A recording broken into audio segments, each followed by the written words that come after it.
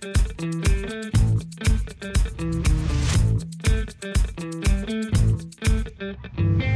ora and welcome to the Destinate NZ show. I'm Michelle Caldwell and today we're talking about building communities. So kia ora everybody, welcome back listeners. It is just me here once again and I have to apologise. Chambers was able to make it but it wasn't possible for me to meet her at the time that she was available. Now I have a little secret to share with you all. I'm actually recording this in Australia. So I'm currently on the Sunshine Coast with my mum and dad having a nice little break, an extended summer, I might add. It's beautiful and warm over here. And yeah, having just a great time walking along the beach every morning and lots of swims and spas and everything else that you might enjoy on a beach holiday. So hope you guys are all doing really well back in New Zealand. So there's been some exciting announcements over the last couple of weeks while I've been over here, and no one is more excited about the borders opening than me. And obviously I'm taking advantage of that by escaping across to Australia. And yeah, I think we'll find that a lot of people will be starting to plan their trips to New Zealand. That's certainly what I'm hearing over here anyway. I think we will have a good winter period. And it just seems that there are some people still looking for a little bit more certainty over terms and conditions and what happens if borders do end up closing again. Now, we're all obviously hopeful that that's not going to be something that does happen so quickly. But I guess we've had 2 years of uncertainty and those are the sorts of things that travellers are starting to look at. So yeah, so don't forget when you're putting your rates together, think through your terms and conditions really carefully in terms of your refund policy, your cancellation terms and conditions, and what flexibility you might be able to add or certainty you might be able to add in for your customers as well. So today, Chambers was in this interview and you'll get to hear her voice shortly. We interviewed Gavin Oliver from EcoZip in Waiheke Island and we wanted to talk about building communities through COVID, and that is something that Waiheke Island have done exceptionally well over the last couple of years, and Gavin's going to talk us through just a few of those examples of what they've been up to. So enjoy the episode, everybody. Don't forget, if you're listening into this, come and follow us on Instagram. We are Destinate_NZ. You can follow us on Facebook at Destinate NZ. We're even on LinkedIn as Destinate NZ. And if you'd like to get a monthly newsletter from us with all of the latest tips around tourism marketing and exciting things that are happening, you can do that at destinatenz.com. Okay, so I think that's all from me. We'll hand over now to the interview. Enjoy the chat with Gavin. Ka kite. Well, COVID has meant that tourism businesses have needed to start doing things differently. And now more than ever, it has been shown that by working together, great things can be achieved. Today, we're heading to Waiheke Island to chat with EcoZip's founding director, Gavin Oliver, to talk about communities working together. Kia ora, Gavin, and welcome to the show. Kia ora, Michelle, and thank you very much. Thanks for having me on. Let's start by doing a little plug for EcoZip, shall we, Gavin? Tell us about what you do. Yeah, thanks, Lisa. So we're a little zipline operation. We're 17 kilometres from, well, the island is 17 kilometres from downtown Auckland. And we're just coming up to our 10th birthday. And the idea behind the business was, Chris, my business partner, and I, we had this concept of what we called back then commercial conservation. And the idea that you could take a commercial organisation and use it to fund conservation outcomes. And along the way, we were trying to get into adventure tourism, but we recognised that the market in New Zealand for real sort of scary high adventure tourism is pretty small, but there was a big market for that kind of mid-range stuff. So we came up with the idea of zip lines, and we've got our 10th birthday later in the year. So it really is, it's a combination of what we call adventure tourism for everybody. And we have had 4 generations of family zip with us. Our oldest zipper was 95. Our youngest was a 4-year-old.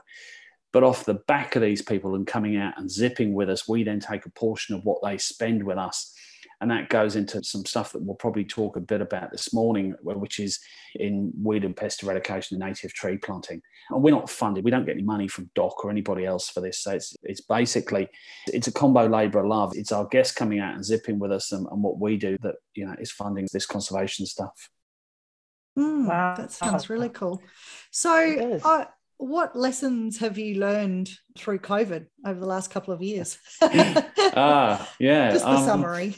Yeah, look, I think probably one of the things that's been most evident to me is that as a business owner and as an entrepreneur, and you guys will know this, is fundamentally we're all control freaks. And that's why we generally work for ourselves, because we like to control our own destinies.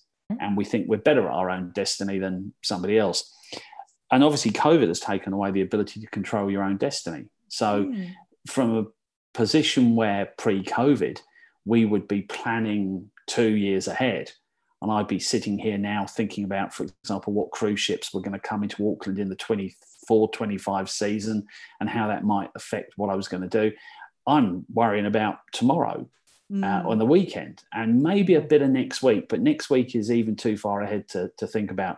So I think the biggest lesson from COVID is the need to be agile, the need to have an ability to change on a sixpence, and particularly the need to bring your team with you on that. And so they understand, because back in May, June, July of 2020, there were lots of complaints out there, not necessarily in our business, but we heard a lot of people saying, well, hang on, life's changed and it's not as it used to be. And I think that's one of the things that we, as much as business owners, we've had to get used to that. We've had to share that challenge with the people we work with, so they understand that we all need to be adaptive. And that, I think, has been the biggest lesson of the last 2 years. Now, Gavin, you're over in Waiheke, and it is part of Auckland, but I gather from our previous conversations, you've done things a little differently on Waiheke. Can you tell us how the community has come together to target the domestic market? Yeah, so 2 years ago, when this whole thing started, we had a tourism association on the island that wasn't particularly effective. It had been around for a number of years, but everybody was pretty busy with their own business, Lisa, and it was COVID provided a pause. And what happened was a few of us got together. I came onto the committee and a few other things, and we began working much more closely, and we began talking to each other more. We probably have spoken to each other more in the last 2 years than businesses on this island have spent talking to each other in the last 2 decades. And there's been a lot more sharing of information, and the challenges have been swept away. And it started with things like last year we had a thing called On the House, which was this fantastic scheme where we had batch owners donated their properties, and you would come and stay in the batch. The revenue from that wouldn't go to the batch owner. The batch owner was then donating that back to the island's attraction and restaurant communities. And you would get that money that you would normally have spent for the batch back in vouchers to spend with local businesses. And it was a fantastic community initiative. And bizarrely, because I'm not a batch owner, and nor was I one of the people that really got to involved in this, they asked me to front this, and I got a really good plug. I got a nice piece on 7 Sharp one night, so it did EcoZip no harm at all. And so there's been a lot of those kind of things, and there's a lot of collaboration going on now. There's a lot of people talking to each other in ways we never have previously. And we've had our share of challenges. As you might be aware, the government put a border around Waiheke without asking anyone if we wanted it.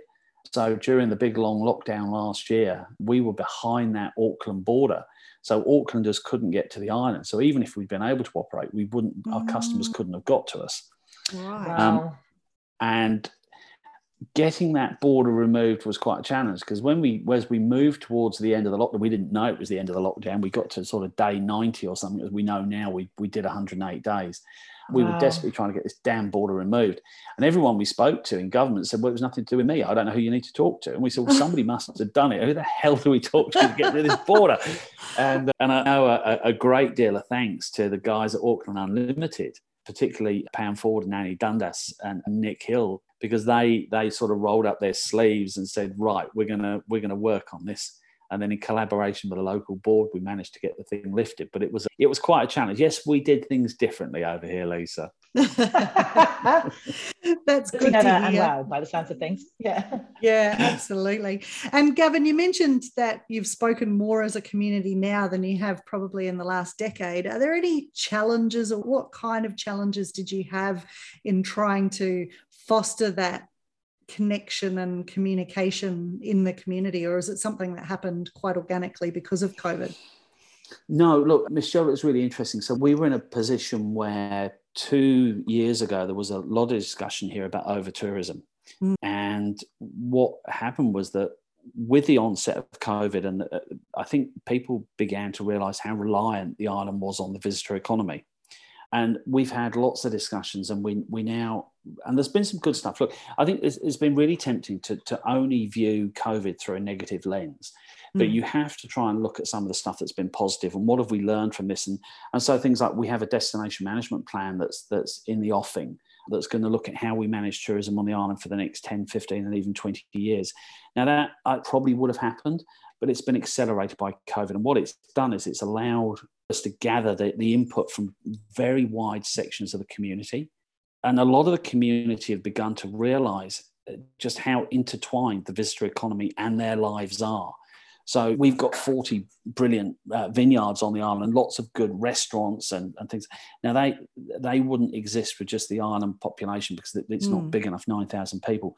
So that's one of the things that's come out of it, is that people have begun to realise how reliant the island is on the visitor economy. And also, I think to a point, people are, over Christmas, some people say, oh, it's a bit quiet. Kind of miss the vibrancy. Where are the people?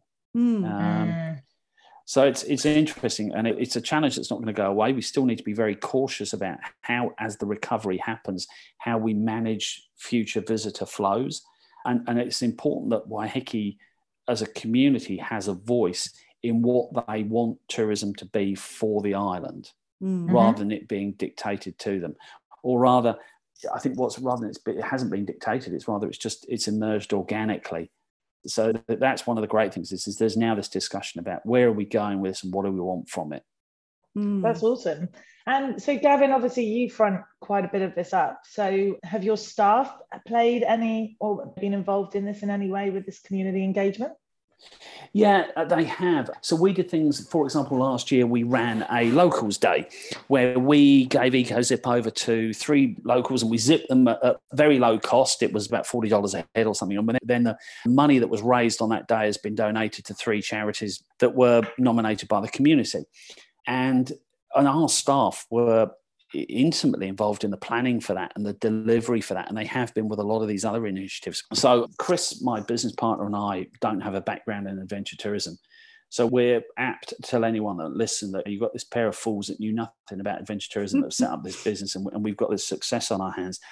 Now, that's not an accident. That's because we work with some really smart people who know what they're doing. And so, yeah, we've got those guys that are involved in a lot of what we do, and we keep the guys involved in a lot of this community initiative because they are the community. We're not separate from the community. EcoZip is part of the community. And so we really feed on what they tell us. Yeah, that's cool. Wow. And have there been any surprises along the way that you've discovered as you've been kind of working through all of these different ways of connecting? Yeah, I think, Michelle, I think one of the things last year that really surprised me, there was this kind of, as we emerged from that first lockdown, as we came out of, was it May 2020, which all seems such a long time ago now. Doesn't it? Yeah, and I was reminded by my buddy that he actually replied or sent me back an email that I sent him in March 20. It was the day after the PM announced that travellers would do 14 days isolation when they came into the country. And I said to him, don't worry, we'll be back in business by October. There's going to be a blip. I said the same. It's just, thank goodness it's happened now. It's just going to knacker Easter and a bit of the winter, I said. Anyway, here we are. But there was that, and there was, and there remains, I think, a palpable sense among domestic visitors that they want to get out and they want to support the community. They want to support the tourism businesses. They want to support the hospo businesses. People get it, and that's been one of the big surprises to me. Look, there are sections of the society that don't, and I understand that it's not universal, But yeah, that's been a big surprise to me, is the willingness to support. And also right now at the moment, so we've got the Omicron wave going through the country. There's a tangible blitz spirit as well, where people are saying, to hell with it, I'm still going to go out and do stuff. And that's quite encouraging. And Gavin, is there anything you'd do differently if you had to do it again? Lisa, that's a really tough one. Yeah, I don't know. There are moments when I think, if I knew back then how long this was going to last, would I have been better off trying to hibernate the business rather than struggle through? Because we've had so many false dawns. But I think with hindsight, no, probably not. I mean, we made some commitments. We did things like we guaranteed people's salaries. We paid people 100% of salary for lockdowns, because we knew that people are our greatest asset. And other people have said to me, well, that's cost you a lot of money.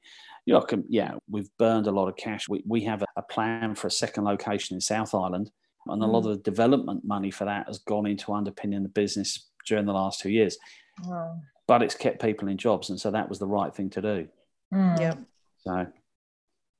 Yeah, especially when you are in a remote-ish location and you need a skill set for those people who do work for you, and it's hard to find people at the moment. So I think any business that's managed to hang on to their core staff will actually come out a lot stronger and be able to scale up a lot quicker at the end of all of this as well. Yeah, I think you're right. And I've always felt we have a responsibility to our people. So even when things started turning rough, they still got to pay their mortgages. They still got to pay the New World bill. They still got to make the donations to schools. They still got uniform to buy. So we had a responsibility to try and support those people as much as we could. Yeah. And did you have a particular big win or anything that you could celebrate? Yes, we did. We got a Qualmark 100% Pure Award last year, which was a massive, massive surprise to me, because I just always think of us as this little inconsequential business on Waiheke Island, and we just do what we do, and we bumble along. And I see folks like you at conferences, and we chat with each other. And then so there I was. We got shortlisted, so that was quite a big deal. And there I was down in Christchurch, and all of a sudden there was the EcoZip logo up on the screen. I thought, what the hell's that all about? We won the bloody thing. Well, won one of them anyway. So there have been a couple of things like that. And last week we actually had Richie McCaw out here to hand over the trophy in person, because there was a slight delay with the trophies. And I think for us and the team, it's been really tough. So little things like that are little rays of light in an otherwise quite dark horizon, or what has been a dark horizon for a while. Nice. So yeah, there's been some stuff like that. That's been pretty cool. Cool. We talked a lot through our Tourism Awards series last year that we did on the show about how much those awards did mean for the team. And it was almost not so much the public recognition, but it was the fact that as a team you could sit and celebrate together and just reflect on what you'd done really well. And I guess having Richie McCaw turn up probably gave everybody even a bigger thrill than just winning the award. It was a real buzz. But Michelle, I think the other important thing here is that when you look at the judging panel on those things, you're being judged by your peers. So it's one thing to be judged by the public. To be judged by your peers is quite something, because they know, they understand, they know what's going on. They understand how you might appear serene on the surface, the old duck thing, but you're paddling frantically below, and they get it. They've been there too. So it is quite special when it happens. Yeah. And it was brilliant for our customers. So we had a tour roll in, and I saw people sort of stumble out of the bus, and there was this sort of muttering, "Is that Richie McCaw? Is that Richie McCaw? That's Richie McCaw." So it was really brilliant. Cool. Yeah. Oh, awesome. Yeah, he's still a legend. He is, yeah. And that's probably one of the best things about the border being closed, is it was obviously a purely Kiwi audience on the day he was here. Yeah, of course. Yes. Of course. Now, I was reading an article the other day preparing for this interview with you saying that you're a self-confessed Luddite. Tell me how that's changed over the last 2 years, or has it? I'm assuming it has. Oh, it has. It's had to. I've never really fully understood the value of social media and the value of digital marketing and SEO. And these have been terms that people have bandied around. And But the last 2 years has forced me to look at some of this stuff and to recognize where my weaknesses are and to go and get some help. And we work with a digital agency called Maverick. And Alex Dykeman, the lady that owns it, has become a dear friend because she's very patient. And I'll make somewhat unusual statements and she looks heavenwards and pauses and then explains to me why some of my ideas might not be as smart as I think they are. And gently, she's done that for the last 2 years and they've done some fantastic results for us. And I've begun to understand now how the way we market has changed and the messages we're sending and the broad range of media we need to be talking to our audience on. It's not as simple as it was 10 years ago when we first set up EcoZip and we talked about that. Back then we talked about 3 touch points and you'd have videos on things like the Airbuses and you'd have brochures in brochure racks at eyesights and things, and then maybe an ad in the Auckland A to Z, and the attempt was to try and get 3 interactions with your brand before the customer even got into downtown Auckland. Now we're talking about, in fact, I was sitting there having a conversation last week in preparation for a wider reopening of the borders, talking to Alex and Ryan, our account manager, about, okay, how do we start targeting Americans on the Western coast, on the Western seaboard, who might be active considerers for New Zealand later in the year? Because we want to start hitting those guys now. Now that, to me, that's witchcraft. I don't know if you do that, but, Oh, it makes me so laugh. yeah, I was a real. I still don't know how it works, but I like the witchcraft. Yes, yeah, fair enough. I was having a chat with my mum the other day and she said, oh, I don't know what's going on, but every time I Google something, it feels like then next minute I'm seeing all the ads on Facebook. And I said, Mum, that's called marketing. That's what I do. That's right. At that moment, are they listening to me? You know, all these years she's wondered what my job actually is, and I think she's now just starting to understand. Now, there's been a lot of talk about tourism never being the same again, or nor do we want it to be, and that's obviously mainly from our minister. But when you look ahead, how would you like the industry to look? As you probably aware, I wrote an op-ed piece in the Herald on this very subject just before Christmas. And government at the moment seems to be somewhat fixated on a high-value traveller, but without really defining what that high-value traveller is. And this is not new. This conversation has been going on for a long time, as you're both really well aware. And I think that where we're going in the future is, and it's hard because we need, as I said previously, there are a lot of businesses that have signed up to things like the TSC sustainability commitment. 1,500 businesses, I think, was the number I read. So there's already great work being done in that space. But right now, you've got an industry that's running on the smell of an oily rag. People have been cut off from their major markets for 2 years. They just don't have the money to spend on some of the things that I know that they would aspire to. So we've got an industry that understands the need to move to a more sustainable footing, and in fact desires to move to a more sustainable footing, but financially they just find that quite tough. So right now, the first thing we need to do is we need to get the industry back in the black. Let's get everybody back in the black, because they can't start to go green until they're back in the black. That's the message. Financial sustainability is what we need first. And then there's a lot of work being done up and down the country with things like destination management plans. And that's really positive as well, because that's then about engagement with the community and talking about where we want tourism to be.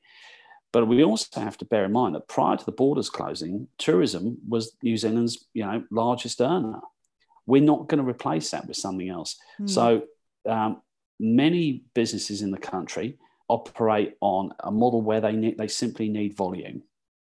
And we need to try and balance that.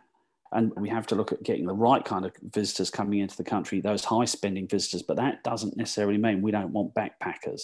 And I've been involved in a very animated debate with some people around this recently. We need to get past this idea that backpackers are bad travellers, because actually backpackers tend to be long stay. They engage with the community. They spend their money in the gas station. They spend their money in the Foursquare. They stay in boutique type accommodation. And what we do know is that they spend a lot of money on activities. So the notion that we want to get rid of backpackers is kind of crazy, and you can't conflate, backpackers and freedom campers. They're not all the same things. And they're multi-generational travelers, as you both know from your own background. Somebody that comes here as an 18 or a 19-year-old is then likely to come back in their 30s or 40s and relive that experience. And when they do that, they'll spend a lot more money. Yeah. And so actually they are the kind of travellers we want. So it's the future is going to be quite interesting. I'm also quite tempted to think that government probably won't dictate what the future of tourism looks like. I think the market will probably dictate that. Yeah, absolutely. But I think we do have an opportunity now to have more community engagement in that, though, and that's a really positive step forward. Yeah, absolutely. And I think going off what you just said, then looking at the markets, really, the reality is there's only really the two extreme ends that are going to be able to come and travel this side of the world, and that is the backpackers that they don't have other commitments. They've still got that money in the bank from 2 years ago when they were going to come over, and they'll be doing the working holiday visa, so they'll be able to pay their way as they stay. And then your high end, because those families that would have traveled, their funds have been decimated and they've got to build those back up. Yeah, look, you're absolutely right. Listen, if you look traditionally, my background prior to getting into this was I was in corporate travel and broadly aviation. And they were the two sectors that always seemed to be unaffected by most things, whether it was 9/11, Gulf Wars, SARS outbreaks. It was always the luxury market and the backpacker markets that came back first because they're the most resilient in a way. And then the mid-market stuff, that comes back on a longer term. And that's the great challenge for us in New Zealand right now. And Lisa, for you sitting there in Australia as well, is because we're long haul destinations. We're once in 5 or 10 year destinations for most of our normal markets. And so it's not going to come back overnight. The idea that there's this massive cohort of travelers just waiting for the borders to open and we're going to get a flood of 1 million visitors is nonsense, frankly. It's going to take us several years to recover. And the challenge now is for those businesses that are struggling is making sure we've got really high quality supply to meet demand when it comes. Yeah. Because we want to make sure those really great businesses that did such a good job of pitching New Zealand to the outside world are still here when the borders reopen. Because we account for something like 0.3% of global travel. We have a tiny budget. We actually rely on really good tourism businesses up and down the country that send people away as advocates for the country. We need the Hobbiton's. We need the Dive to Takaka is a great one because obviously we lost Euron a week ago. So he's very much in my mind. But it's businesses like that and up and down the country where people leave and they are New Zealand. And we need to make sure those folks are still here. Yeah, definitely. Absolutely. One final question before we wrap up. Have you got any tips that you can share with our listeners from your learnings over the last couple of years? Yeah, but I think the biggest one, and I was asked, Westpac said to me, could you do a webinar for us on financial planning in times of uncertainty? And I laughed and I said, what the hell am I going to tell you all this? I tuned into that one. I was on the other end. We're just blundering from one week to the next. And they said, well, that's good. Just tell people that. And the best feedback I got lots of people contacting me on LinkedIn afterwards, small business owners and managers and things. And one of the things I said was, don't beat yourself up if you can't see into the future, because we all stress. This comes back to that thing I said earlier on. We all stress about planning and trying to be ready for what's going to happen in 2 years' time. I think the best tip is just be adaptable, but accept that you cannot see much further than a week ahead. Don't beat yourself up when your guesses go wrong, because none of us have got crystal balls, and just do the best you can with the information that's available to you. And as much as anything, it's use your networks as well. Stress test your ideas amongst your peers and friends. Be prepared to have crazy ideas and then ask your friends about them. And they'll tell you if you're nuts or not. But, and then do it anyway. No. That sounds about right. Yeah, but no, it really is. Use your networks. Rely on your networks, and don't beat yourself up that you don't know what's right around the corner, because the last 2 years has taken away our ability to do that. Wow, I think that's a great tip. Good advice. Yep. Okay, so I did say that was the last question, but I didn't mention our quick fire round, which we like to do with all of our guests. So this is just the first. We'll give you a couple of options. You tell us the first one that pops to your head, and we'll see we'll get to know Gavin a little bit better. So beer or gin? Beer, craft beer. North Island or South Island? Oh, yeah. I love both, Lisa. You have to choose one. No time for diplomat. Yeah, I'm absolutely. You're breaking up there. good. Okay, kiwi or kaka? Kiwi. Emblematic. Mountains or ocean? Ocean. Yeah. Singing or dancing? Oh, dancing. If you'd heard me sing. We have heard you sing. Oh, that's why I actually thought you would say sing.